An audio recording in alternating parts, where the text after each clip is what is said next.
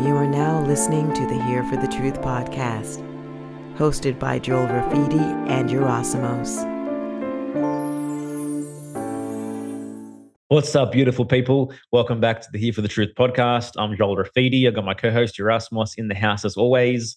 Today we have Miri AF, aka Miri and Finch, in the house to have an awesome conversation around the nature of media psyops and false flag events and Hollywood programming, and how all these kind of propaganda pushes are designed to manufacture our consents, and how the ruling class truly operates and creates modern citizen slaves, which at the end of the day are very unlikely to stand up or rise against tyranny. So please enjoy this episode. Right before we bring Miri on, I just want to highlight our private membership community, Friends of the Truth. If you're interested in connecting and discovering a very rational, grounded, intuitive, like-minded community of truth seekers, please don't hesitate to head to friendsofthetruth.co and learn more about what we're offering there. Anything else, man? No, that's it. I hope you all enjoy this episode. I think it was a great one. All right, everyone. Welcome back to the Here for the Truth podcast. We have an amazing guest. As always, today we have Miri Finch in the house. She's an independent writer and researcher focused on exploring state propaganda, media psyops, and aiming to uncover the truth. She has a particular interest in the manufacture of consent, otherwise known as problem, reaction, solution, and the erosion of true informed consent. And all her work is available at her website, miriaf.co.uk. Miri, thanks so much for being here. Thank you for having me on. Absolute pleasure. One way we always like to kick this off, particularly with new guests, is we'd like to get a bit of your backstory, a little bit of your personal hero's journey and major rites of passage that I guess began the awakening process for you, and I guess put you in the position to do the work that you're doing today. Okay. Well, the major event was I studied in the US, actually, in New York State. And when I began my studies there, they wanted my childhood vaccine records, which I sent to them, and they said that was fine. And after I'd enrolled, moved countries, I'd been there for maybe 2 or 3 weeks, and I got an email from the University Health Department informing me that my vaccine records were not in fact up to date, and I needed to have another measles vaccination. And I found this a bit irregular. They'd let me in, they'd taken my money. So I challenged this, and they informed me that if I didn't have another measles vaccination, they were going to expel me from the university and deport me from the country. So I thought, well, this seems, quite a draconian response. So I did know a little bit about vaccines at that time. And I said, well, I have already had one measles vaccination. I've never had measles. I don't think it's a particularly serious disease. I don't want to have unnecessary medication. So I'm going to decline that. And instead, I'd like a blood test to find out whether I've already got the antibodies to the measles antigen, so I wouldn't need another vaccine. And I just expected them to say, yes, that was fine. But they said, no, that's not acceptable. You have to have another vaccination. And I said, well, is the point that I'm immune to the disease or that I've had the vaccination? And they didn't want to answer that question. And they said to me, it would be easier just to have the vaccination. And I was thinking, well, easier for who? When is it ever easier to have an invasive, risky medical procedure that you probably don't need? So I said, no, I'd like to have the blood test, please. And they said, well, you can have it, but you have to pay for it yourself, and the vaccine would be free. So I insisted on having the blood test. And the blood test showed that I already had antigens I already had the antibodies to the measles antigen. So they reluctantly agreed that this was good enough and that I could stay at the university and not be deported and expelled. But this really set the cogs whirring, that why did they put such pressure on me and issue such penalties for what seemed like a kind of a trivial matter?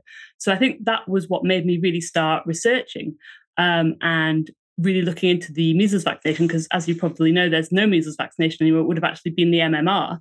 When I was looking into the MMR and all of the potential side effects, I thought that they pressurized me so much to have that rather than a simple blood test. This is very telling. And I thought, for most students, it's their first time away from home. It's their first time they're making their own medical decisions. They would have buckled to that pressure and potentially had a whole severe array of side effects for a medication they didn't need. So that's really what kind of started to catapult me down the rabbit hole. So while I was at this university, I started to lead a bit of a double life. So I was going to my classes and interacting with people. What year is this? Me. Sorry. And then by night was kind of going on internet forums and reading the David Icke website and learning there was a lot more to the whole vaccine issue and then to lots of other issues than I had previously realized. So I think that was the event that really started my conspiratorial, if you like, journey. Yeah, awesome. What year was that? Roughly? That was 2013. Got you. Yeah. So interesting. All right. Well, let's get into I guess the meat and bones of kind of what you do now from a broader picture perspective. Like obviously you talk a lot about problem, reaction, solution, media, psyops. Were there particular psyops along your journey that you began to question initially, which led you to dive deeper down this subject and exploring it in a bigger way? And then also, can you, I guess, explain for our audience, in I guess in a simple way, what is a media psyop? Well, I think after I found there was such a chasm of difference between what families and parents were reporting about these hideous side effects they'd had from vaccines and what the media was saying, side effects are very rare. When they do happen, they're very mild. I realized that there was such a difference. This is unlikely to be the only thing the media is misrepresenting. So I got quite involved in 9/11 Truth and again, I saw the same chasm of difference between what the evidence was suggesting and what the mainstream media was saying. And that kind of led to me questioning a lot of mainstream events, such as the moon landings, how they were represented by the media, and the evidence and what people had uncovered. And so I think I quickly came to realize that if you want to ascertain the truth about something, the mainstream media is not going to give you that. And what the mainstream media is actually going to do is try and bait you into a certain perspective which serves the ruling classes. So whenever there's a major media event, because obviously there are thousands of newsworthy events every day, the media only selects a very small proportion of those to focus on, and it always seem to be ones which have an underlying agenda. So 9/11, the real agenda was to give America an excuse to go to war. And I think I realized that the mainstream media is not there to report the news, it's there to manipulate us. And it does that most often through problem, reaction, solution. So it will present a problem, e.g. America's been attacked, 9/11. The public responds, something must be done. And then the ruling classes come in with their solution, which they've now manufactured the consent of the public for through media misrepresentation of events. So let's talk about, I guess, coming into current events recently. You speak about in your articles the transition from propagating serial killers to having celebrity status, like back in the day, like 70s, 80s, 90s. Like it was all about serial killers, and they were super well known, and there's lots of media coverage around it. Now that's kind of died off. And then we've seen an array of school shootings, I guess, over the last decade or even more. Can you speak into that and also what you consider to be the long-term agenda with this particular supposed psyop? Yeah, so I think the ruling classes were known for many centuries that the best way of controlling people is through fear. And fear gets a very instant reaction for people. It tends to disable their rational thought. And serial killers were obviously very sensationalized in the media to the extent that it came across that serial killing was something that happened a lot. So I think, in the 70s, 80s, 90s, we were hearing about serial killers all the time. And it was giving people this idea that, they weren't safe to walk the streets because there just could be a serial killer who would pop out of nowhere and kill them. Yeah. And when people were in that fearful state, they become very suggestible. And then they're very open to whatever solution the ruling classes would like to bring in next. And I did mention in one of my recent articles that if you look into the evidence behind so-called serial killers, again, the mainstream account of what these people are doesn't really add up. And there is quite a bit of evidence to suggest, which was presented particularly well by David McGowan, who did a brilliant book on that these people had gone through likely intelligence agencies programming, like MKUltra, to program them for these assassin roles later on. And they weren't just organic phenomena. These weren't just people who'd had a bad childhood and then had exploded. They had likely been programmed to fulfill these roles. And it seems now, it's very telling that we don't hear about serial killers anymore, that seems to have completely disappeared. But now we hear about the school shooters. And that seems to have filled the void that the serial killers have left. And I think that the school shooters are now gaining prominence because they help to fulfill a number of agendas that the ruling classes want to push. I think that there are several. One, I think, very key is that they do want to now end conventional schooling, because when conventional schooling was first introduced, the only way of the ruling classes being able to indoctrinate children into their worldview was to physically remove them from the family home, and they needed to be in a physical premises where they could be inducted into whatever the ruling classes want them to believe. But now that we have the internet, and of course, children being very fond of screens, they don't need to actually physically remove children from the home anymore. And obviously, running schools is very expensive. So I do think that they want to bring conventional schooling to an end and have children sitting at home watching screens all the time. And in order to get the response from parents where they're clamoring for that, schools need to be made to look unsafe. So now we have this spate of school shootings. And of course, the reaction from the parents is my child safe to go to school? Wouldn't it be better if they were learning safely at home on the internet? And then we did have a trial period of that through COVID, when the schools closed and children were learning online. So I think we're going to see more and more school shootings to provoke this reaction from the parents that no, they don't want their children in schools anymore. And then they can also use the school shooting to provoke political divides. I think that they did that very successfully with the recent school shooting where they had an alleged transgender shooter.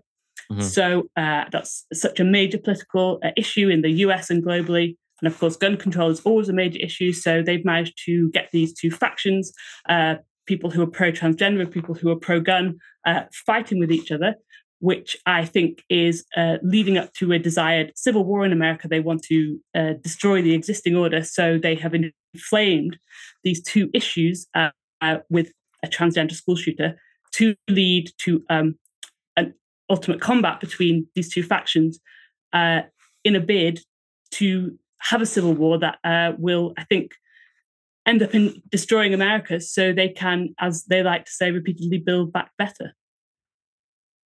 Yeah, it's the first time I actually thought of that, from reading your article, this idea of wanting to just take children out of school and make it all online. So that was really cool to read that. Cool to read that. Obviously not cool in a positive sense, but just like to be able to expand my mind in that regard. I mean, the gun control issue obviously has been going on for a very, very long time. Yeah.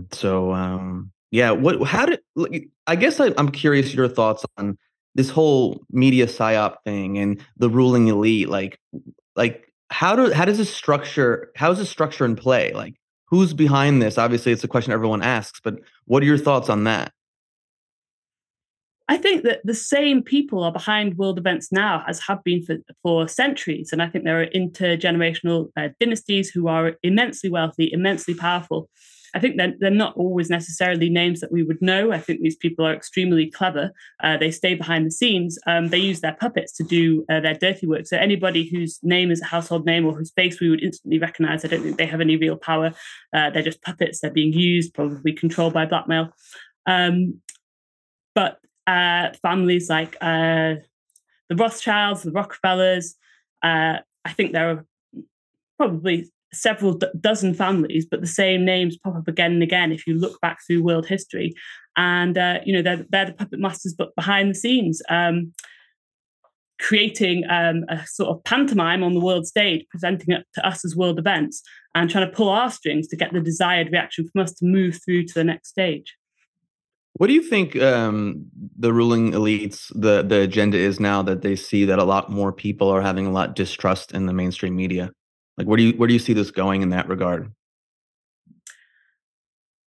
I think that they're going to capitalize on that because I do think they want to destroy the existing order. So I think that they are going to, in the near future, sponsor some whistleblowers who will operate in the kind of Overton window, and they will limited hangout. They will reveal certain truths, and so they will come across as being kind of our saviors. Oh, we're revealing how corrupt this establishment is, and by doing so, they will obviously win the trust of people who are desperate to see things revealed and are desperate for change.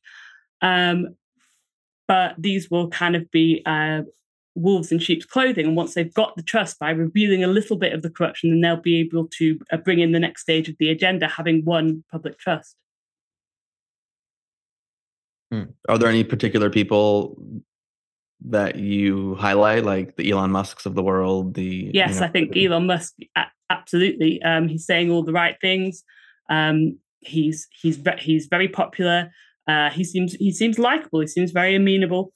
But this is a guy who wants to put chips in people's brains. I believe did have financial investment in a vaccine company. So yeah, absolutely. I think Elon Musk will be a major player in this. How do you advise and recommend that people like garner more discernment and become more vigilant? Because it seems as though we're just, being faced with these illusions on all fronts. Obviously now the media has evolved to social media. Should people just be distrusting completely of, most of the information they're receiving? Like, how do you recommend people to become more discerning as they move through life, especially as this continues to evolve? Like, it can become very overwhelming for an individual, I would imagine, to just become, because obviously we don't want to guide people just to be completely distrustful of reality altogether. So it's like, where's that line for you?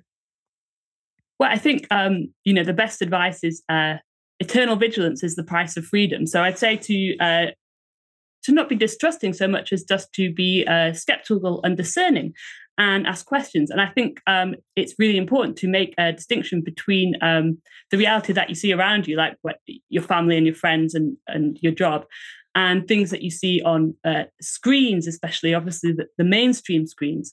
Yeah. So I think it's always important to ask questions and satisfy yourself that what you're seeing is true. I think if it's presented on a mainstream channel, there's a very high likelihood that you're not being told the truth, or you're not being told the whole truth. But you should attempt not to bring that level of skepticism through to everyday real life, people in your real life. It can be easy to slide into paranoia, but if you can make the distinction between vigilance and discernment and irrational paranoia, that's important. And it's a hard skill to develop, but I think it is an imperative journey to go through to remain vigilant. I think the reason that saying has endured for such a long time, that eternal vigilance is the price of freedom, is because it is so true. Yeah, I've been pretty much living by the philosophy for years that the media is simply the marketing arm for psychopaths and pedophiles, and it's like, so yeah. Why when we know for a fact that they've lied on so many issues so many times, like how can you not just simply keep an arm's length from anything that's being portrayed on that screen? But now it's like, with the advent of social media, like, how have psyops evolved? Because now they can promulgate certain individuals, like you talk about Andrew Tate, etc. And it's like the psyop is now coming closer. It's becoming more evolved. It's becoming the web becomes larger, so to speak.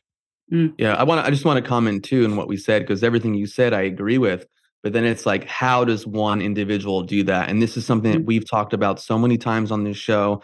and with the work that we do is like, it has to be an individual journey. You have to be able to heal yourself too, because if you're operating at a fight or flight, if you haven't healed your wounds, if you haven't done some level of shadow work to get to know the shadows that lie within, then these ruling elites, these social engineers, these architects of control, they will continue to play on that. They will play you like a puppet. They will play your deepest wounds. You even see that even when we go back to the work of Edward Bernays, just understanding psychology and understanding how to convince people to even to buy products or to move things in a certain direction. And so, if you don't understand yourself, these people that we call the ruling elites, they know us better than people know themselves. And so you have to talk about being vigilant. You need to know yourself so freaking well that you have psychic immunity where it's like, nah, that ain't going to work on me, bro. Yeah, I think you're absolutely right. And I think it's key what you said about Edward Bernays. You're completely right that the ruling elites are past masters of human psychology, and they understand human psychology much better than most humans do themselves. And there's a very good documentary series. I don't know if you have it over there, called The Century of the Self. Yeah, Yes. Amazing. I just sent that link to like 3 people last week. I was like, okay, watch this, because it's a great like segue. It's on a mainstream platform, you can say too. So I think people can be more open to it. Anyways, continue. Yeah, no, absolutely. And I think the ruling class is really advanced by several light years when they had Freud's theories harnessed by Bernays, and they now admit, as Harari, the WEF poster boy, said, that they see now human beings as hackable animals, and that's because they've learned how to hack us through Freudian psychology and Bernays using that through advertising. This dynasty still has immense control. As you probably know, a descendant of that dynasty is the CEO of Netflix. Mm-hmm. And Netflix is so affordable. You get this huge array of entertainment for the price of like less than 1 DVD a month. And the reason it's so affordable is because it's so useful to them that we're constantly plugged into this military grade mind control weapon, which is Netflix, using Bernays techniques. And they know exactly how to play us. They know how to make us scared. They know how to make us happy. They know how to use that to their advantage. And I think, as you say, people have to become as assiduous students of human psychology as the ruling elites are, to make sure they aren't constantly played by psyop after psyop. Yeah.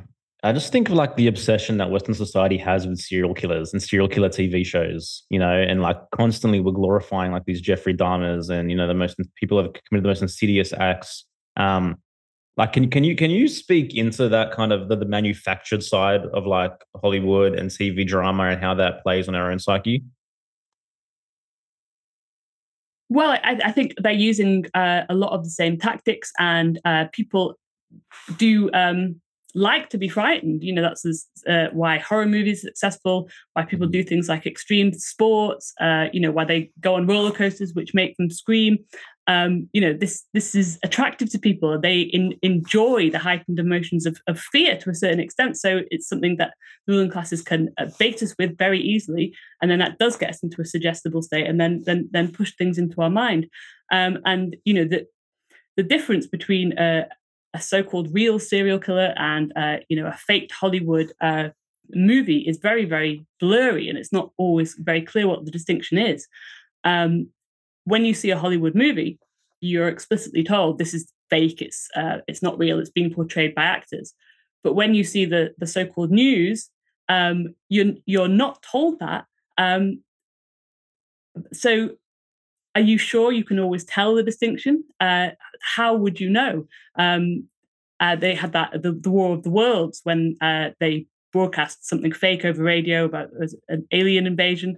And people believed it because they weren't told it was fake. So I think the most important thing to realize is, we've been played Hollywood movies all the time, but we're not always told that that's what's going on.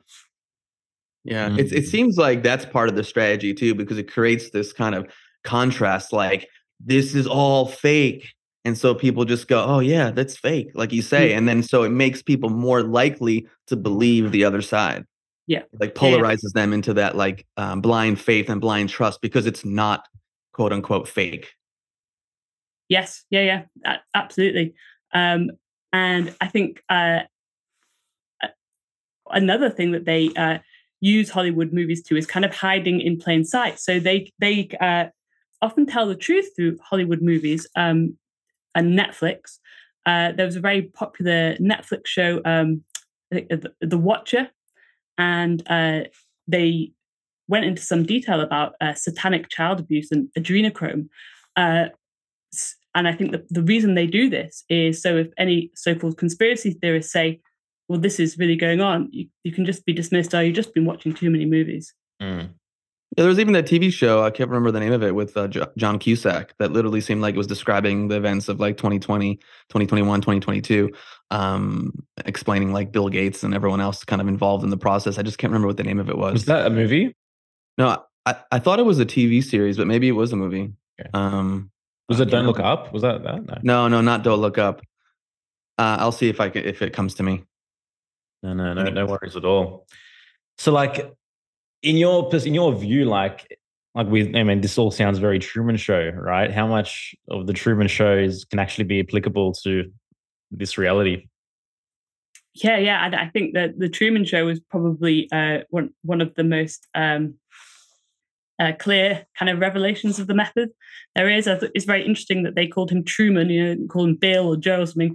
Truman, true man. This is the truth of man. This is the predicament that we're really in. And I think that was it was very astute. And that's exactly there's a hidden elite behind the curtain who are stage managing our reality, and we as the Trumans of our own lives think it's all real, but in fact no, it's being scripted and produced by slick professionals behind the scenes. Yeah. And do you think a movie like that, like that's a movie that's made in terms of like some form of disclosure or some form of just predictive programming? Like, are the bad guys, quote unquote, making it? Are there people like that are on the good side making it to try to inform people? Like, there's so many different like ideas and opinions around this and angles. Because it's like, can everyone be bad? I don't buy that personally, but curious your thoughts on that. Yeah, so I think it's multifactorial. I think the one reason is, as I say, so if you say, well, the Truman Show is real, that's how things really are, you can be dismissed, you just watch too much television. Yeah. I think there is some credence to the idea that the ruling classes have a kind of a moral code, and they reveal what they're doing to us, and then if we don't object and stop it, that qualifies as a kind of consent. I absolutely think predictive programming is a huge one. So in the lead up to COVID, there were lots and lots of big budget contagion films, including the one called Contagion itself. And this is a way of priming us to believe that, this is coming. And I did actually watch the DVD of Contagion and watch the extras. And the directors said, this isn't a work of fiction. This is kind of a prophecy. It's a matter of when, not if. So they actually said that explicitly. And then here in the UK, our then health secretary said in the media that he had based his pandemic response on the movie Contagion. So that's pretty clear admission of what they're using Hollywood movies for. That is wild to me that you're going to base your response on a Hollywood movie. Wow. Yeah. So scientific. I know. Yes, absolutely. It's almost like Hollywood is like the beta test for when they play it out on the real people, Yeah. And I think, they always put huge amounts of money and all the big name stars into the Contagion movies, Contagion, World War Z, Outbreak. So everybody knows these films. And actually, a friend of mine who was still at school in about 2016, he said in the geography class, they were played the movie Contagion because they were told, this is so important. This really highlights vital issues of public health importance. You need to watch it. I'm thinking they're watching a make-believe fairy tale as part of their education. So I think it's clear just what a huge role these films play in programming what we believe about what's possible and what could happen, because the COVID script did follow the Contagion script almost perfectly, almost to the letter. And in fact, when I watched Contagion, I watched it in early 2019, and I did do a post on Facebook at the time, and I said, I think they're telling us something. I think, something like this is going to come, and it's going to be faked, and the point is going to trick us into taking a poisonous vaccine, because in the film Contagion, there is a conspiracy theorist who says this, and he says, this disease is not really serious. They're trying to trick you into taking a vaccine. Don't take the vaccine because that's where the real harms are. And in the film, the conspiracy theorist, played by Jude Law, I think, is revealed just to be a snake oil salesman. He's lying about the vaccine because he's got his own product he wants to sell. Yeah. So it's setting the scene for what came very quickly afterwards, very, very well. Yeah, even the end of I Am Legend, where it was Will Smith had the life-saving vaccine that was going to save the world. Right. Yeah. So it's so nefarious the way these seeds are just planted, And it's like sometimes it's like so far in advance, like before the actual event as well. And I just think of like, popular kids shows and TV shows, like just the different contexts in which these seeds are just planted. But then it gets me thinking, like, what role do we play in playing out this reality? Like once these seeds are planted, once this programming is kind of like put in place, like do we then play a role in it playing out because we're expecting it on some unconscious level? Yeah, I think so. I think they're completely dependent on us playing our parts, and they kind of induct us unknowingly as extras, and they'll kind of feed our lines to us, like follow the science, stay home, save lives, because without our co-creating this reality for them, it wouldn't exist. If everyone just said, no, this is a load of nonsense, they would get nowhere. So they're very dependent on us performing, and they'll use the media, TV, the news, the newspapers to tell us what to say. That's like the directors handing us our lines. Here you go. So yeah, absolutely. Yeah, our subconsciouses are being primed over time, over decades that lead up to a lot of this. And so I think that's why many of us who have been in the alternative research field for a long time, we go like, how could this be done so easily? Why is everyone falling for it? But again, if you haven't turned the gaze inward, if you haven't explored these realms and started to connect the dots, it makes complete sense to me why people would like. I understand why an individual who maybe hasn't done individual work or who hasn't explored some of these alternative arenas of information would just be like, well, yeah, of course, like there's a virus, and I need to take care of my family, and I got to be mindful, and I need to stay home because I could get someone sick, and I'm also scared, and I get it. Of course. It just, so a part of me, I'm just like, this is crazy though. Why? So anyways. Well, I think that's the thing, that it's very difficult for people to get their head around, and we're all there once. Why would anyone lie on such an industrial scale? And obviously, as it's not an easy question to answer. It's much easier and superficially more logical to just think there's this fringe array of crazy conspiracy theorists who are just making up fantastical stories than it is to believe all our dominant institutions, education, medicine, that we're brought up to trust, that they're all lying, that they're all kind of in on it. That's much harder to get your head around it. So I can certainly understand why a lot of people don't become so-called conspiracy theorists. It's a difficult, much more complicated journey than what we would all prefer to do, and think, our dominant institutions have our best interests at heart, and they've got checks and balances in place, and they tell the truth. Of course, we'd all like to believe that. It's difficult and traumatic to realize that's not true. Yeah, that's what you hit the nail on the head there. It triggers such a deep vulnerability in an individual and people that like it's too much to hold for so many people's psyches. Like they don't have the space, they don't have the containment to hold that reality and the possibility, like you said, of these institutions not having our best interests in mind. But even beyond that, maybe even more nefarious, evil intentions as well. So, yeah.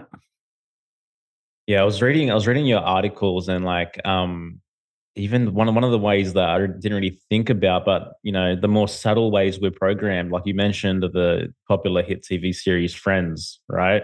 And you have Ross, the intellectual, where anytime he tries to talk about politics or culture or anything, outside of the realm of, their self-indulgent world, that booze, sighs, he's shut down and you're boring, Ross, It's just this becomes so ingrained in the culture. Just keep drinking the coffee, keep shutting your eyes. Yes. Oh, yeah, absolutely. I mean, Friends, obviously, a very, very powerful mind control vehicle. And I don't know if you ever come across Jason Christoph. Oh yeah, he's a friend. Been on it a couple of times. He's a good friend of ours. Yeah. I was going to bring that up. His article talking about that, I think. Yeah, on Friends. Yeah. Oh yeah, I think he's fantastic. And what you said about Friends is so true, and how they program you to play small, and all of the characters have quite unsuccessful lives, and they lose jobs and their relationships fall apart, and this is kind of pushed as desirable.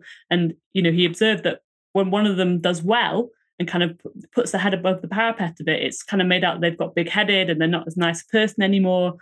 But then when they lose a job or the relationship falls apart, then they become a nice person again, and then their friends accept them. So it's setting this very powerful programming that if you rise into your full potential, you'll be rejected by the tribe. And I think he hit the nail on the head with that. Yeah, I mean, the name of our group coaching program is Rise Above the Herd, right. and we talk about the crabs in the bucket analogy like all the time, and it's true. If you try to rise up, let's say you want to start eating healthier, let's say you want to stop drinking coffee, you want to improve yourself, get a better job, the people in your world, the crabs in the bucket, they want to pull you down because, again, like I said before, when you talk about psychology, by you wanting to better yourself, wanting to be healthier, you're triggering this vulnerability in an individual, and they're not sitting with it. They're not aware of it, so they tend to go into ridicule. They tend to go into judgment and attack because it's too much to hold within themselves of wait, what am I doing? What does my life look like? Should I be doing that? You know what I mean? So it's too much. And so it's easier. Again, it's like that saying, it's easier to judge than to think. And so most people will just point the finger. Yes, it's absolutely true. It's so interesting if you observe the life of the characters that the Friends played, juxtaposed to the lives of the actors playing them. I mean, these actors are phenomenally successful.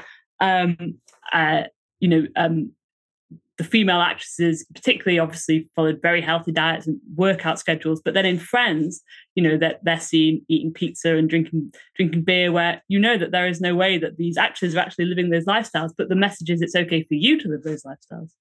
Yeah.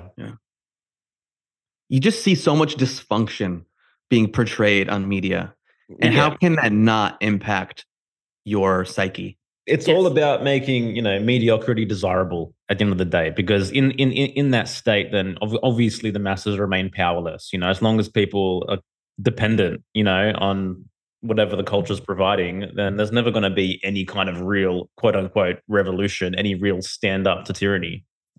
Yeah. But even on the flip side, and I know I've brought this up before, even with some of these epic movies that highlight heroes, I find it's a way for an individual to just get a taste of that, for that to be triggered within themselves without them having to even be heroic in their life.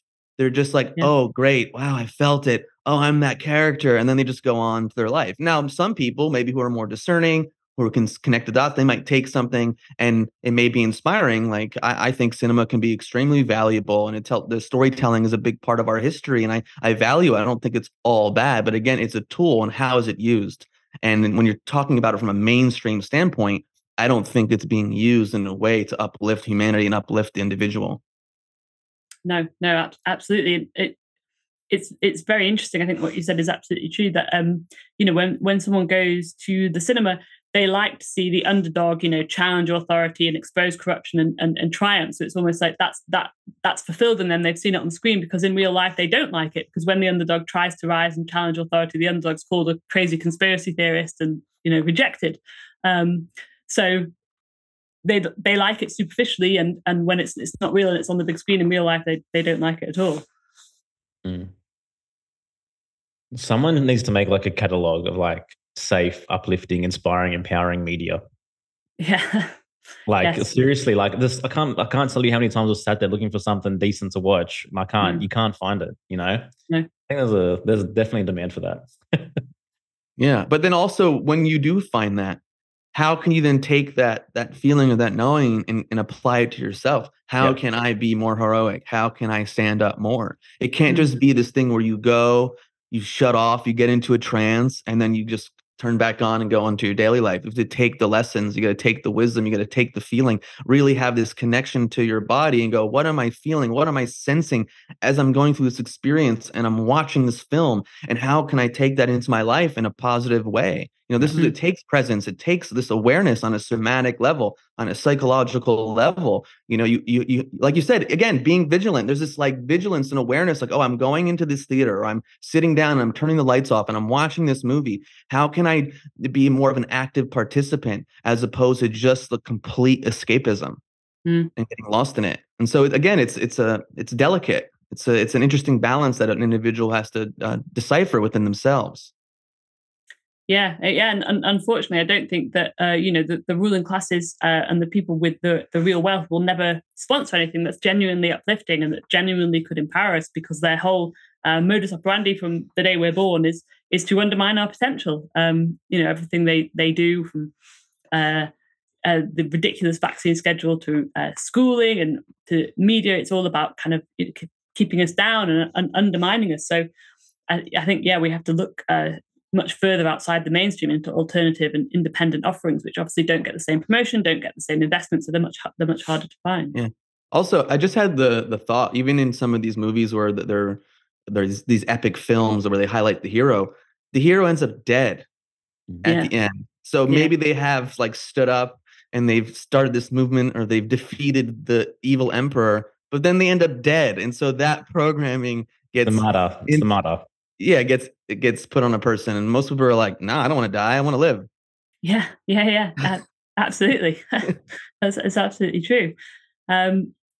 Yes, so that's again a kind of insidious form of programming, isn't it? It might seem superficially, oh yes, the hero saved the day, but they died. So what was the point of that? I don't want to do that myself, so I'll just keep playing small and do what I'm told. What's up, everybody? Just a brief interlude, just to give a shout out to some of our Friends of the Truth members, Joanna, Andrew, Sarah Jane, David, Elisa. Thank you so much for being in there. Thanks for your support, for your love, and everything that you provide in the community. Just grateful to have you in there, and excited to see where things go from here. All right, everyone, back to the episode. I read in one of your articles, I think it was the end of history psyop, or end of the world psyop. Can you speak into that, and also how you believe that this illusion, this Truman style illusion, is actually being dismantled a little bit the last couple of years? Yeah, so I think there's been a very strong sense in the West since the Second World War that evil has been totally vanquished and good is now won. We've defeated all the evil dictators, Hitler, Stalin, all of that. They're all gone. And we've moved into this wonderful, brave new world, if you will, where everyone's free and we've all got equality and everything's great. And there's nowhere else to go from here. We've reached the apex of human civilization. And there was a very famous book written in the 90s, I think, called The End of History. This political scientist proposed this idea. And he said, that there are many, many stages that societies move through, but eventually it's inevitable they'll all end up at liberal democracies. And once they've got there, there's nowhere else they can go. Liberal democracy is so superior and so secure that once your society has achieved that, you can just relax and enjoy your life because you're in like this utopia, and it can't be destabilized and it can't go anywhere else. And that's the end. And I think this idea has been pushed so strongly that it's caused people to take their eyes off the ball. And what history shows is if you have got a culture, you've got to be vigilant all the time to defend it from threats. There's never been a time where it's okay to just be complacent, sit back and relax, everything's fine now. But we have been propagandized very strongly to think everything is fine now and we don't have to do anything. And there are no more important cultural battles to fight.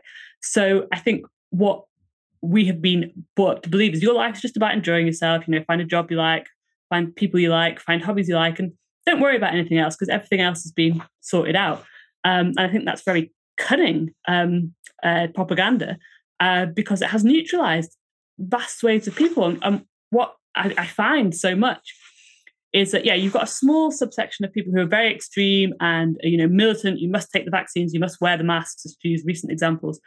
But most people are not like that at all. They're just kind of apathetic. They don't really care. They don't really care if you wear a mask or not. They just don't feel strongly about that or anything. They'll just say, oh, well, just do what you need to do to get along, to have an easy life. They just got no fire or passion inside them. And I think they've been engineered to be that way, because then they're neutralized. They're just not a threat at all. So I do think, our society is on course for very seismic changes. I think it's very likely and even probable that we may stop becoming democracies. I don't think democracies are wonderful and perfect, but there are worse things. And people are just not able to psychologically comprehend that free, liberal, democratic societies could end and these could be taken away from us. So when that happens, I just think there's this huge swathe of people very apathetic and they won't fight back. Yeah.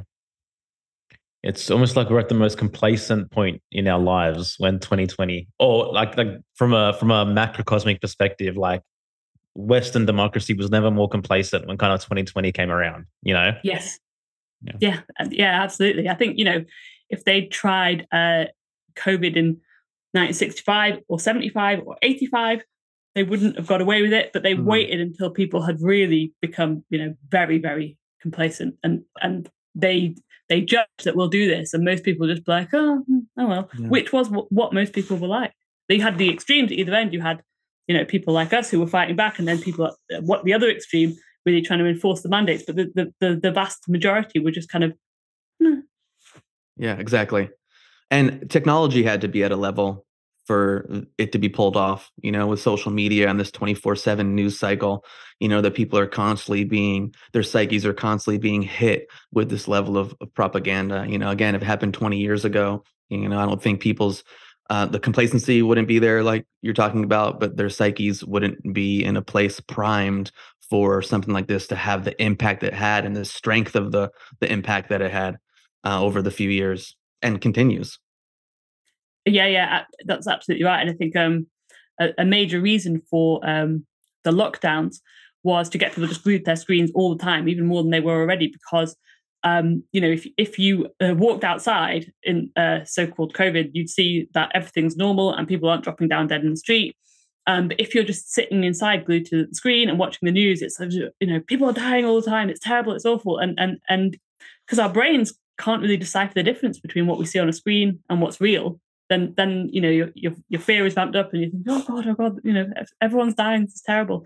So yeah, that I think was a major part of it, and they needed to wait until they had that technological control which could supersede people's reality. And I remember actually the first time I noticed this was in 2011, and I was living in London. There were quite major riots, or at least there were according to the news.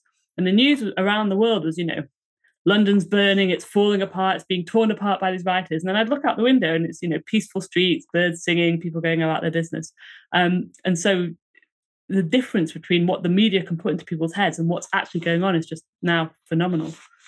Yeah. I mean, you can even take that into just how the media can describe a country, or through media. Like I remember in 2008, I took time off to backpack and I was going to Colombia for a month. And people in the US were like, you're going to Colombia? Because, Pablo Escobar and the drug wars and this, that, and the other. And the same thing with Mexico as well. It's like the people have these ideas based on, how they've just been programmed through media or whatever the case may be. Even when I studied abroad in Australia in 2001, I've told you this, Joel, like people are like, wait, but there's sharks. And like, you got to be mindful. And I'm just like, what are you talking about? It's like your only view of a nation is based on like Crocodile Dundee, watching that movie.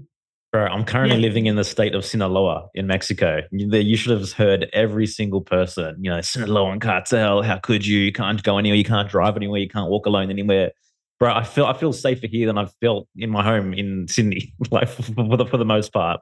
I just think about, like, even again, go back to the media. How many freaking cartel TV series do you see now? How many drug pushing cartel, again, glamorizing Escobar, all the, it's like, it just doesn't stop. But like, why?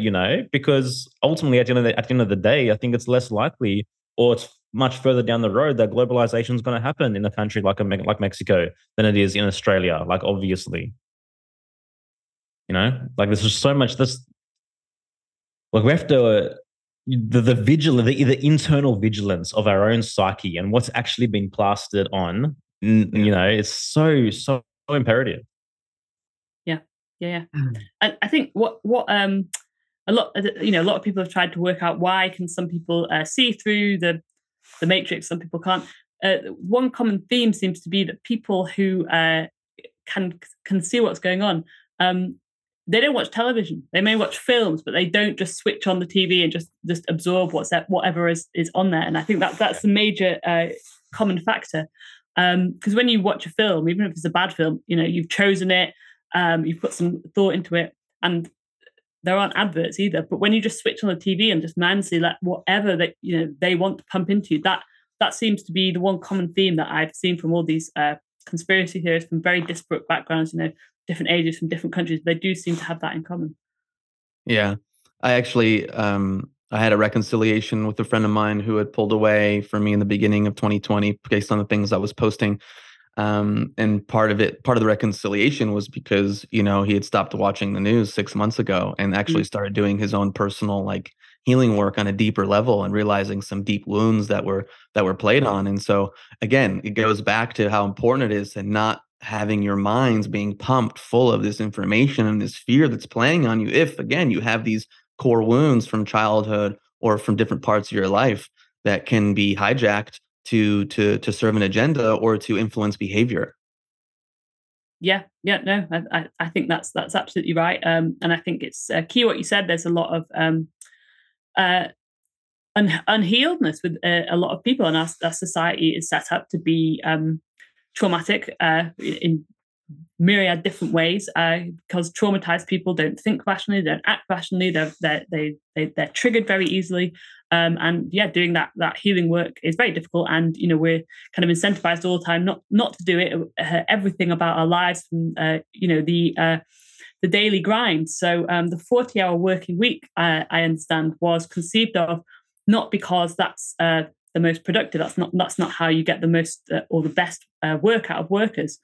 It's because 40 hours a week is just enough time for you not to completely burn out, but it's too much time for you to have the spare emotional, mental energy to get politically active in other spheres. So that just keeps you neutralized.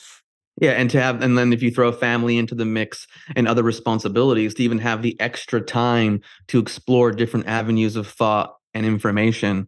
You hear that statement from people all the time, like, I just don't have the time. I don't have the time. I don't have the time.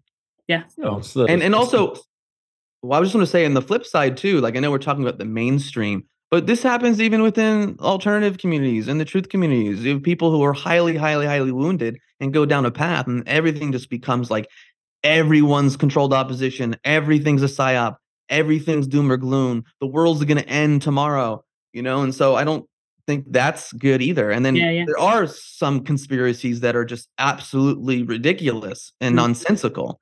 So, again, I keep bringing it back to the individual. The individual has to do their inner work and to heal and to grow as best as they can, so they can be more immune to these different forms of psychological operations and conditionings and propaganda that exists everywhere. You're absolutely right. And I think the question that I always encourage people to ask about anything that's in the mainstream is, why this? Why now? Because when you think of the millions of newsworthy things that go on every day, why are 99% of them ignored? And why is this one thing? Why are the media paying attention to this? Why is this headline news all over the world? It's never just because it's newsworthy. There's always an agenda, usually multiple agendas. So if you can unpick everything at that level, why do they want me to think about this? What are they trying to make me feel? What are they trying to make me conclude? And you can pretty much always see that, okay, well, there's an ulterior motive here. Yeah. I think the bottom line that people need to become aware of is, there is a ruling class that exists. This ruling class wants to make you into a modern slave, essentially.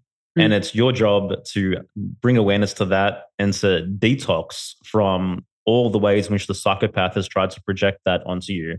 And, that's a painful process, creating that separation, coming back to what's actually mine. What are my interests? What are my passions? What am I excited about? And being able to self-direct your life in a way that comes from the internal realm, as opposed to, these ideas that have been programmed onto us. I like what you mentioned just there, like why this, why now? And I know you wrote a pretty damning article about Andrew Tate in that regard. Can you speak on that a little bit? Yeah, so I think we've been engineered in a certain way since the 1960s to become more and more liberal, until we've got to a point now of just absurdity and extremity with these drag shows for babies. And even people who would have described themselves as very liberal, maybe even as little as 10 years ago, are now saying no, this has gone too far. I think this is all completely intentional because they want to push back the other way. They're starting to get that, and so they need to harness that and use it to their advantage. So I think Andrew Tate has been installed to harness the energy, particularly from young men who feel that feminism have gone too far, that they're being really pathologized as being toxic just for being male. They've had a lot of bad press and they're frustrated and they're resentful about it. And now you've got Andrew Tate saying, this is unfair that you've been portrayed like this, and you can have better lives. And a lot of the stuff that he says is very good advice. Take responsibility for yourself and be healthy and aim high, and that's all great. But it's like rat poison is 99% sweet meal and 1% poison. So he's reeling them in with a lot of good advice, but where is he going to take them with this? So I didn't believe that his arrest and jail stint was real. I think it was a publicity stunt. And I said, I think he will be released. He'll never be charged. And he's now been released into house arrest, and they still haven't charged him with anything. I think he'll be completely exonerated. And I think that he's going to have a major role in leading this revolution. And just like in the 1960s, to lead a cultural revolution, you need to harness the youth. So the 1960s liberal revolution was spearheaded by the youth, who were led by change agents of the day. And again, David McGowan, who did the serial killer book, he did a very good book on the 60s revolution and how it was intelligence agencies and the military behind all this. The book was called Laurel Canyon, the dark ops behind the hippie dream, something like that.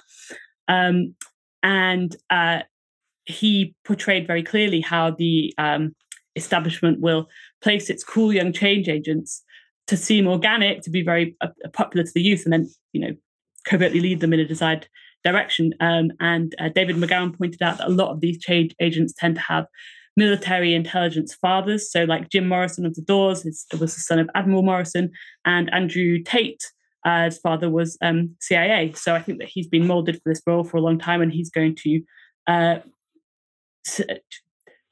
cause the youth to rise up and lead the culture in a new and different direction, much more conservative, I think. And I think that he will be at the forefront of that. Yeah. Do you think like we're being pushed such an extreme far left in our culture because they're planning for a huge pendulum swing to a very repressive kind of culture in society? Yeah, that's exactly what I think. And I do think whenever there's anything, a TV series or a film that's very big budget, that gets loads of publicity, this is always because it's predictive programming. For instance, Contagion, a very big budget, all the big name stars are in it. So I think that The Handmaid's Tale was a form of predictive programming, because it was such a huge deal. Everyone was talking about it. Everyone knows about it. It's kind of become a cultural cliche. And in The Handmaid's Tale, it does kind of depict this, that the society becomes very liberal. And then there's these kind of cool, young, conservative change agents who spearhead a revolution, and it kind of happens very quickly. And as I'm sure you know, they had the face coverings in The Handmaid's Tale, and then obviously we had that in COVID, and they do show it kind of happens overnight.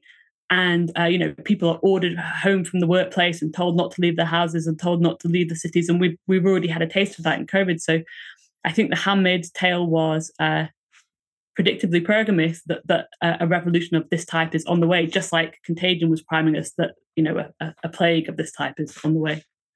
Yeah. Has this happened before? Because I recall a previous guest mentioning that pre-Hitler Germany was echoed a very similar kind of cultural feel to what we're experiencing now in terms of the extreme dysfunction, very, very far left-leaning, no real structure, no real conservative values right before Hitler's rise. Is that true? Yeah. I believe you're absolutely right. I don't know a huge amount about it, but I think you're talking about the Weimar Republic. That's right. Mm-hmm. Yes. Right. Yeah. So I think this is absolutely true that that had become very degenerate, and people were getting increasingly sick of it, just like that they are in our culture today. And then there was a swing back the other direction. So yeah, I think you're absolutely right about that. Yeah. Again, like, the way that they play on our psyche is just, it's interesting to observe, that's for sure. One thing I want to jump into, I know that you have a very interesting theory around the disappearance of Madeleine McCann. Yes, yeah. Wow. Can you talk our audience through that one, please? Okay. So I'm sure kind of everyone knows who Madeleine McCann is, and this is kind of key because people do go missing quite frequently. I believe in the UK, 150,000 people go missing a year, and we can't name any of them. Who are they? They've all got family, friends, but we don't know who they are. And if they do get some media coverage, it'll be a small amount in their local paper. It will fall out of the press after a few days, maybe a few weeks. But Madeleine McCann has been in the press for 15 years. This is almost kind of unprecedented when the news cycle moves so quickly, and what was a huge newsworthy last month's being forgotten about now.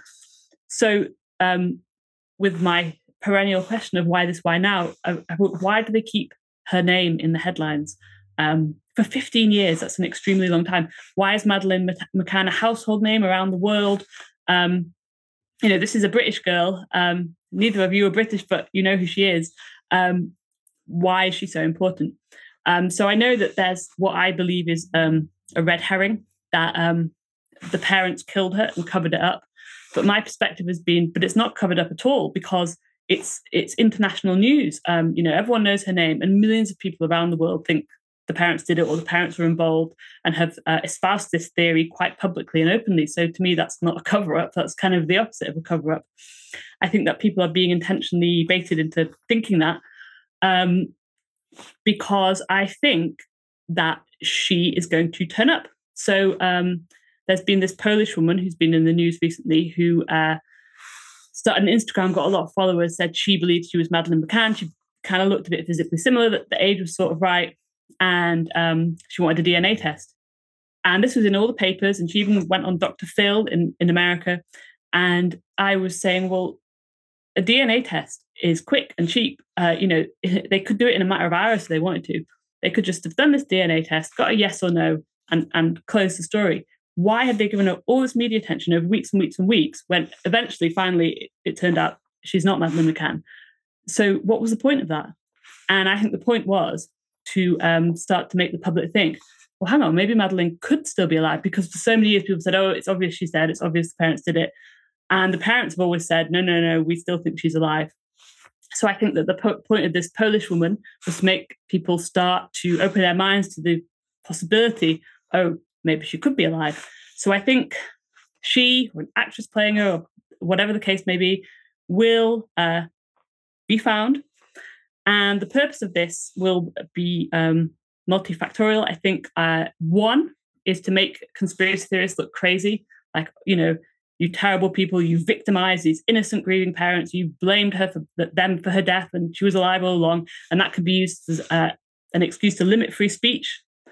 And I think the other purpose, perhaps the primary one, is the microchip agenda.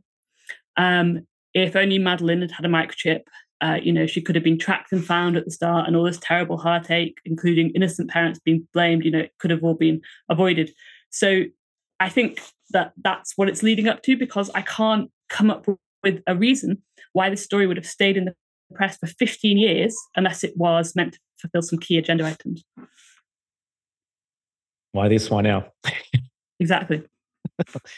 It's wild to think, like, because it's hard to deny like how many children go missing every single year.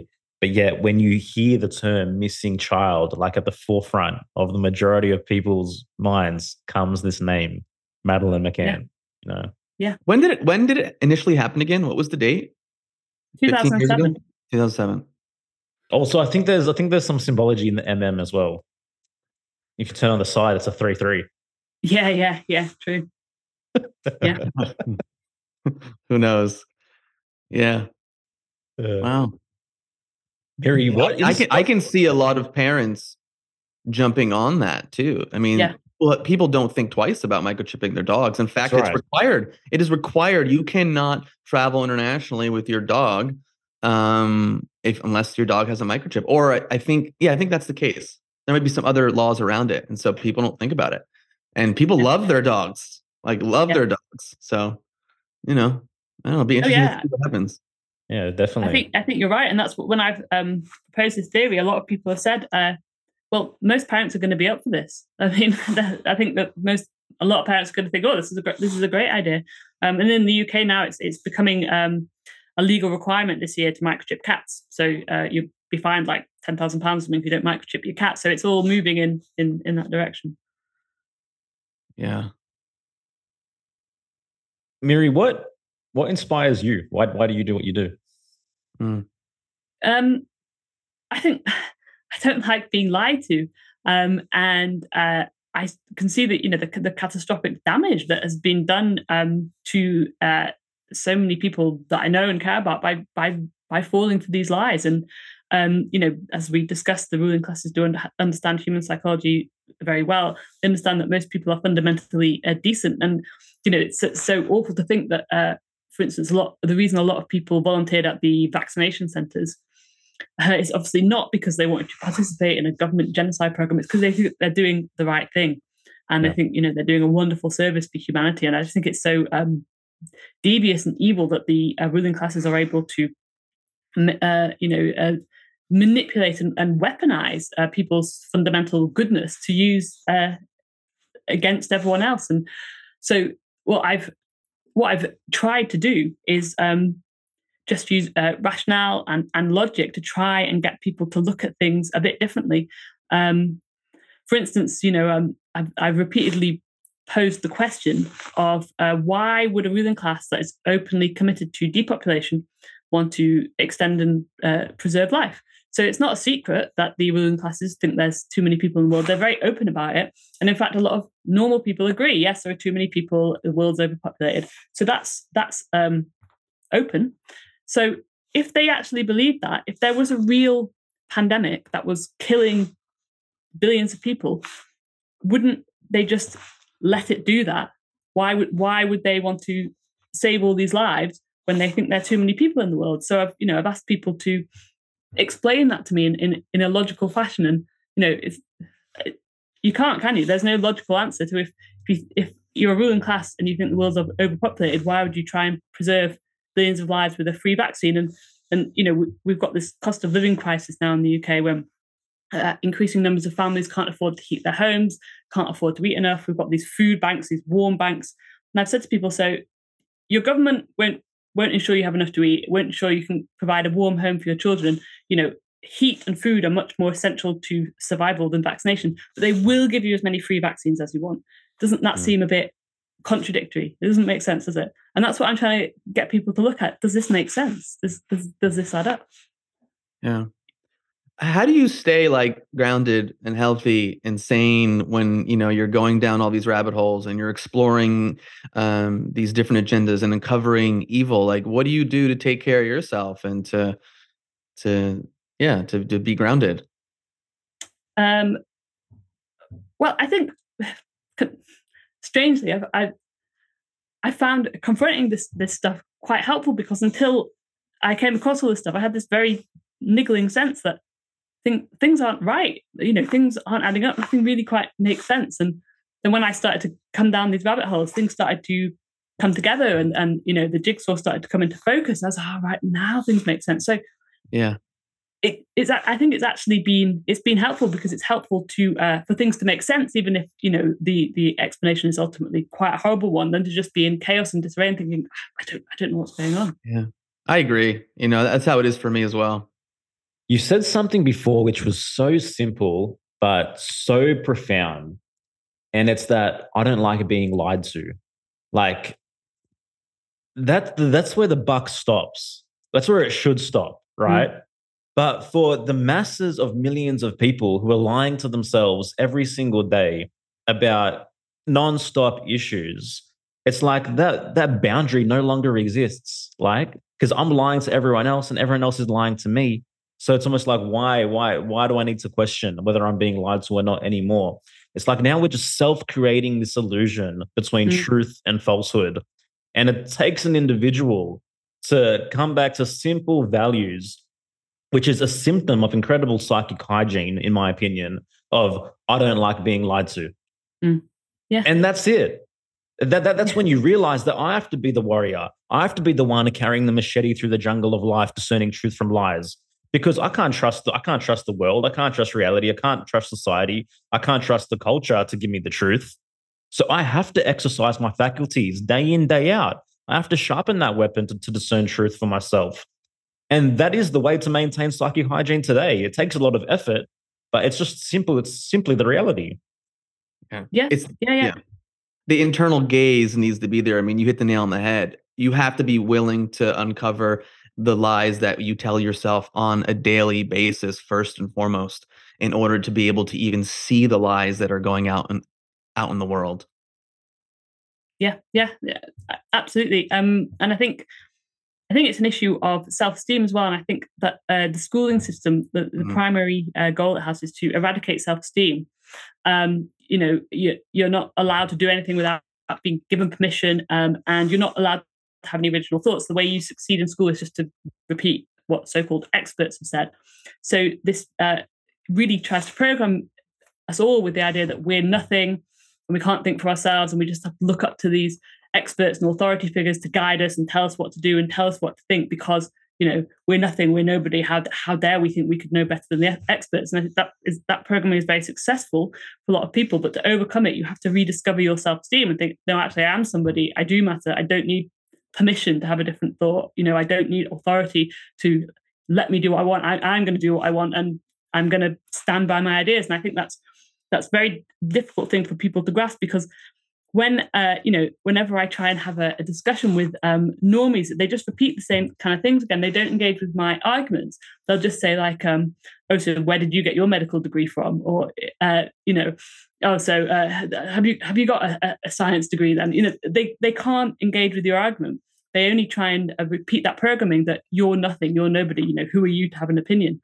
So we've talked about the journey of healing, and I think that healing your self-esteem and believing you're worthwhile is fundamental to that. Yeah, it's the appeal to authority logical fallacy, in that regard, where it's like you can't know the truth. Like, where'd you go to school? Yeah. Exactly. Oh yeah, you're totally speaking our language when it comes to self-esteem. It's pretty much the foundation of why we do what we do, and it's what's most sorely lacking in our society. But again, we have a huge blinder towards it. We think self-esteem is a non-issue. Like, we hear it in high school, we hear it generally, but then we don't hear about it again. But no one really questions, what is my relationship to myself? How much integrity, how much truth, how much consciousness am I bringing to my decisions on a day-to-day basis? Because these are all the things which ultimately make me feel equipped and competent to deal with life and to even discern truth. Because most people don't feel worthy of knowing the truth. They feel like they can't know it, right? And in that state, you're never going to get to a place where you can build yourself up, where you can be empowered, where you can be self-reliant, where you can be, and that it's only that individual that's the true rebel to the system. Right? The rebel isn't what we're taught. In general, the real rebel is the individual who's built himself up to actually be a thorn in the side of the system, because the system no longer has any hooks in him.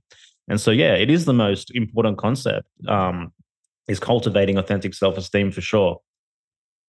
Yeah, and it's a lot of this would be overwhelming to someone with low self-esteem. Yeah, and so like to be able to even just do your own inner work to improve as a human being, it can be really triggering and painful. And if you don't have high self-esteem to deal with that challenge, then you're just going to stick with the internal status quo. And the same thing goes with the things going out there in the world. Just the truth-seeking process requires a certain level of inner strength, because it's not linear. You're going to go down, you're going to take 2 steps to the left, 2 steps to the right. You're going to go down this rabbit hole for 5 years. You're going to believe this one thing. Then you're going to come across information that makes more sense. And then you're going to connect the dots. And then you're going to go, actually, I've changed my view around this. And so to have the psyche strength, even to hold space between contradictions within yourself and what you see in the world, and to take the time to connect the dots, to think about things, like, it takes a certain amount of inner belief to do that.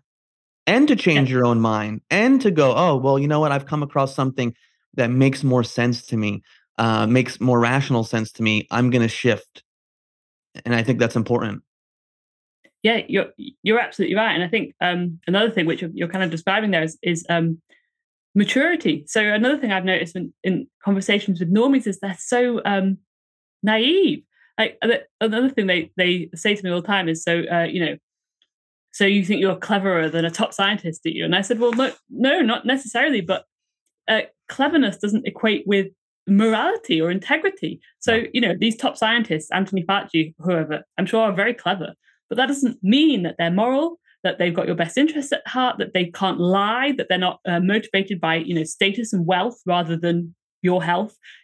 Can you not conceive of the idea that they might be using their cleverness to lie to you for their own personal gain? And they just don't seem to be able to comprehend that as a possibility. It seems very childlike, like the way a child just has complete trust in their parents. Of course, my parents know everything. Of course, they're going to always do their best for me.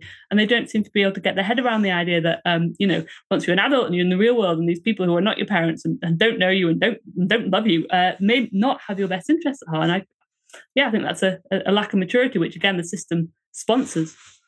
Age doesn't determine adulthood, in my opinion. No. But again, it's to bring it back to actually the Truman Show. It's reminiscent of a scene when he's in school and he wants to be an explorer. I think he wants to go out and what does the teacher say to him? Oh yeah, you're too late, doesn't she? She says, there's nothing left to explore. There's nothing left to explore. Yeah. I know. Yeah. Well, that's even, what was it, the Forbes article? Like, don't go down rabbit holes. It was literally telling you not to go down rabbit holes. Like, okay, no, that's all been explored. It's all been figured out. Everything's been settled. How dare you even click on that website or pick up that book? I mean, yeah. Oh yeah. And why even thinking about it? Yeah, they do say it very explicitly. There was actually a headline in the New York Times quite early on, which said, early on in the pandemic, which said, the solution isn't to think more carefully, it's to trust the experts. Yeah. That was an actual headline. Yeah. The difference between there's so many headlines especially over the last few years where I'm like, wait, is this a satire website? I've spent time Googling, searching online for these headlines to just double check. Like, is this real? Is this not real? Yeah. And then so many times they're real. And I'm like, you have to be kidding me. Yeah. You have to. Yeah. We had a great one here recently. So, our politicians all were exposed as having broken the COVID rules. That they were having parties and they weren't obeying social distancing. They just completely broke the rules. And all those conspiracy theorists were saying, that's because they know it's all nonsense and it's all lies. That's why they're breaking the rules. But our then Prime Minister Boris Johnson has come out recently and said, the reason I broke the rules is not because I'm a liar. It's because I'm a moron. Those are his exact rules. That's his exact words. He said he was too stupid to understand the rules that he made. Yeah. Wow. Amazing. And he's supposed to be the elected leader of the country. He's gotten a tap on the shoulder. He needs to cop a few lashes in the public eye. Wow. What are you working on right now? Well, actually, what I've just launched yesterday is a YouTube channel. It's not exactly like what you guys do, but several people have said to me that they prefer to listen to an article than to read it. It's a bit hard to stare at a screen, or they want to do something else. So I'm just starting to upload my articles in audio form, e.g. read out by me. I've just started a YouTube, and I'm going to try and do all the other channels as well. So I hope that will help expand my reach. And I also think, we could all probably do with staring at screens a little bit less. So if people can listen while they're doing something else, then that's probably a good thing. Yeah. You just need your AI avatar to do all that work for you, because that's a lot of work to upload all your articles. Just, plug it into the system and you're all good to go. Yeah, I know. Good point. Well, I won't do the whole back catalogue. I'll just do a few more recent ones and then try and just keep doing them as I go along.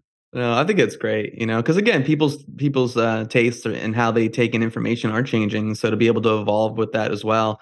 And, these days I feel like people are trying to put their headphones on as they multitask and clean their house and do this, that, the other. So to sit down and watch something, especially because there's so much content out there, I think it's good to take advantage of that. So that's great. Yeah, absolutely. Oh. Just out of interest, how did you two find out about my site?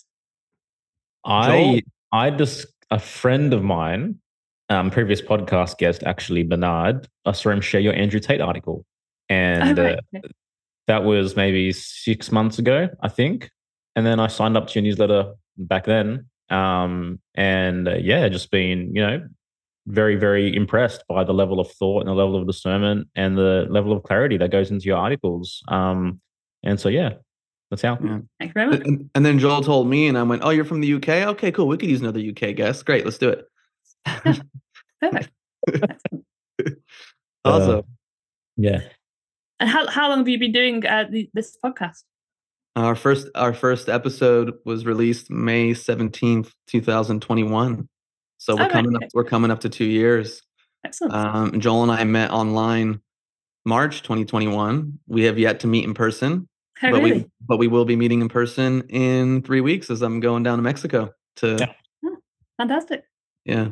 So, I think the soil was fertile for, I think, a lot of new voices to come forth, especially over the last few years. And we love what we're doing. We love connecting with other people like yourself who really care about the truth, and really care about investigating and bringing forth information that, people need to be aware of. And again, this isn't about, every guest we have on, every article you write is 100% the truth.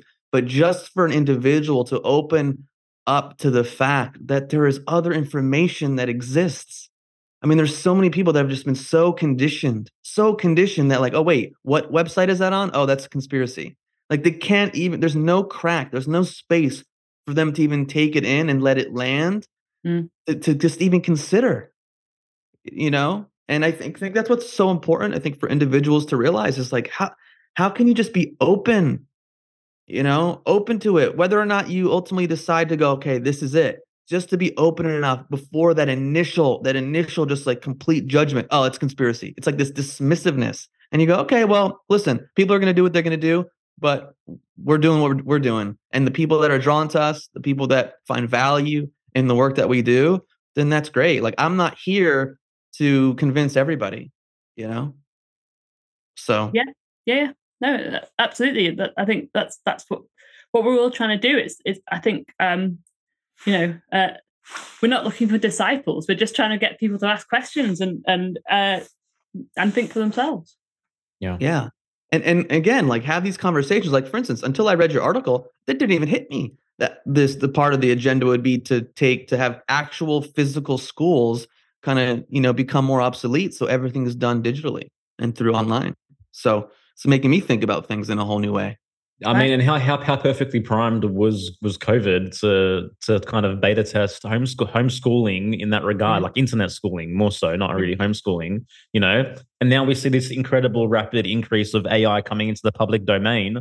Again, perfect timing, right? When everyone was plugged into their screens for 2.5 years or whatever it was. It's like, coincidence? I don't think so. Yeah, absolutely. And why we've got the school shooters in the US, we're having these rolling teacher strikes in the UK. So, schools keep closing down, teachers saying, we need more money.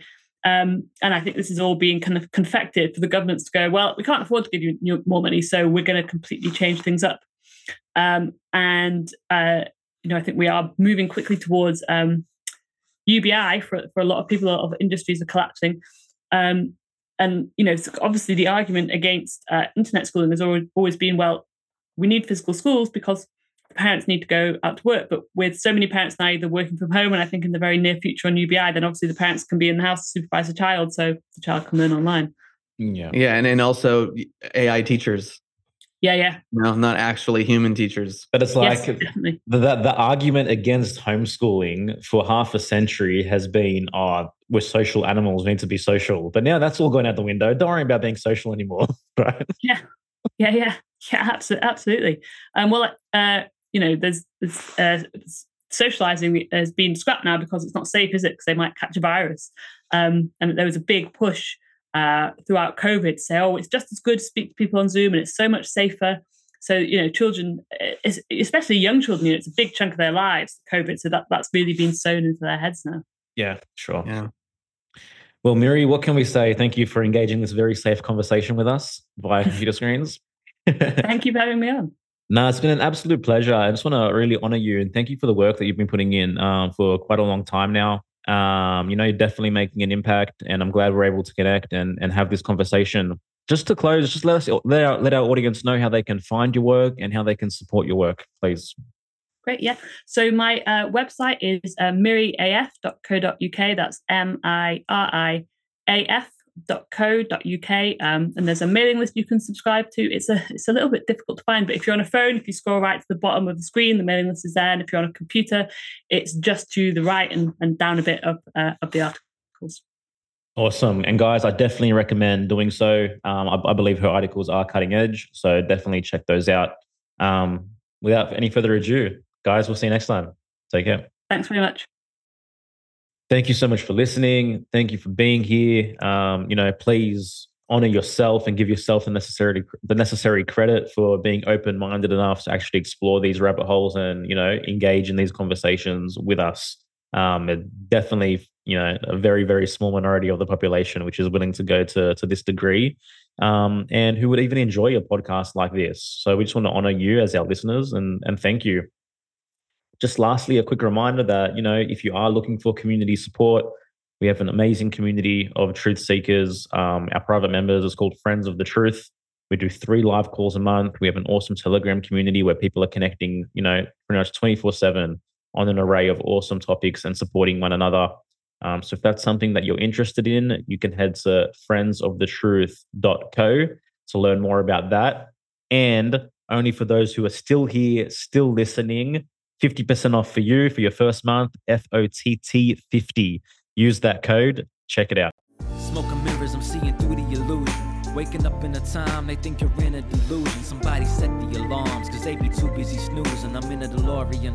Fast forward in evolution to a place where we can share our confusions. Yeah, 450 BC, I'm sharing tea with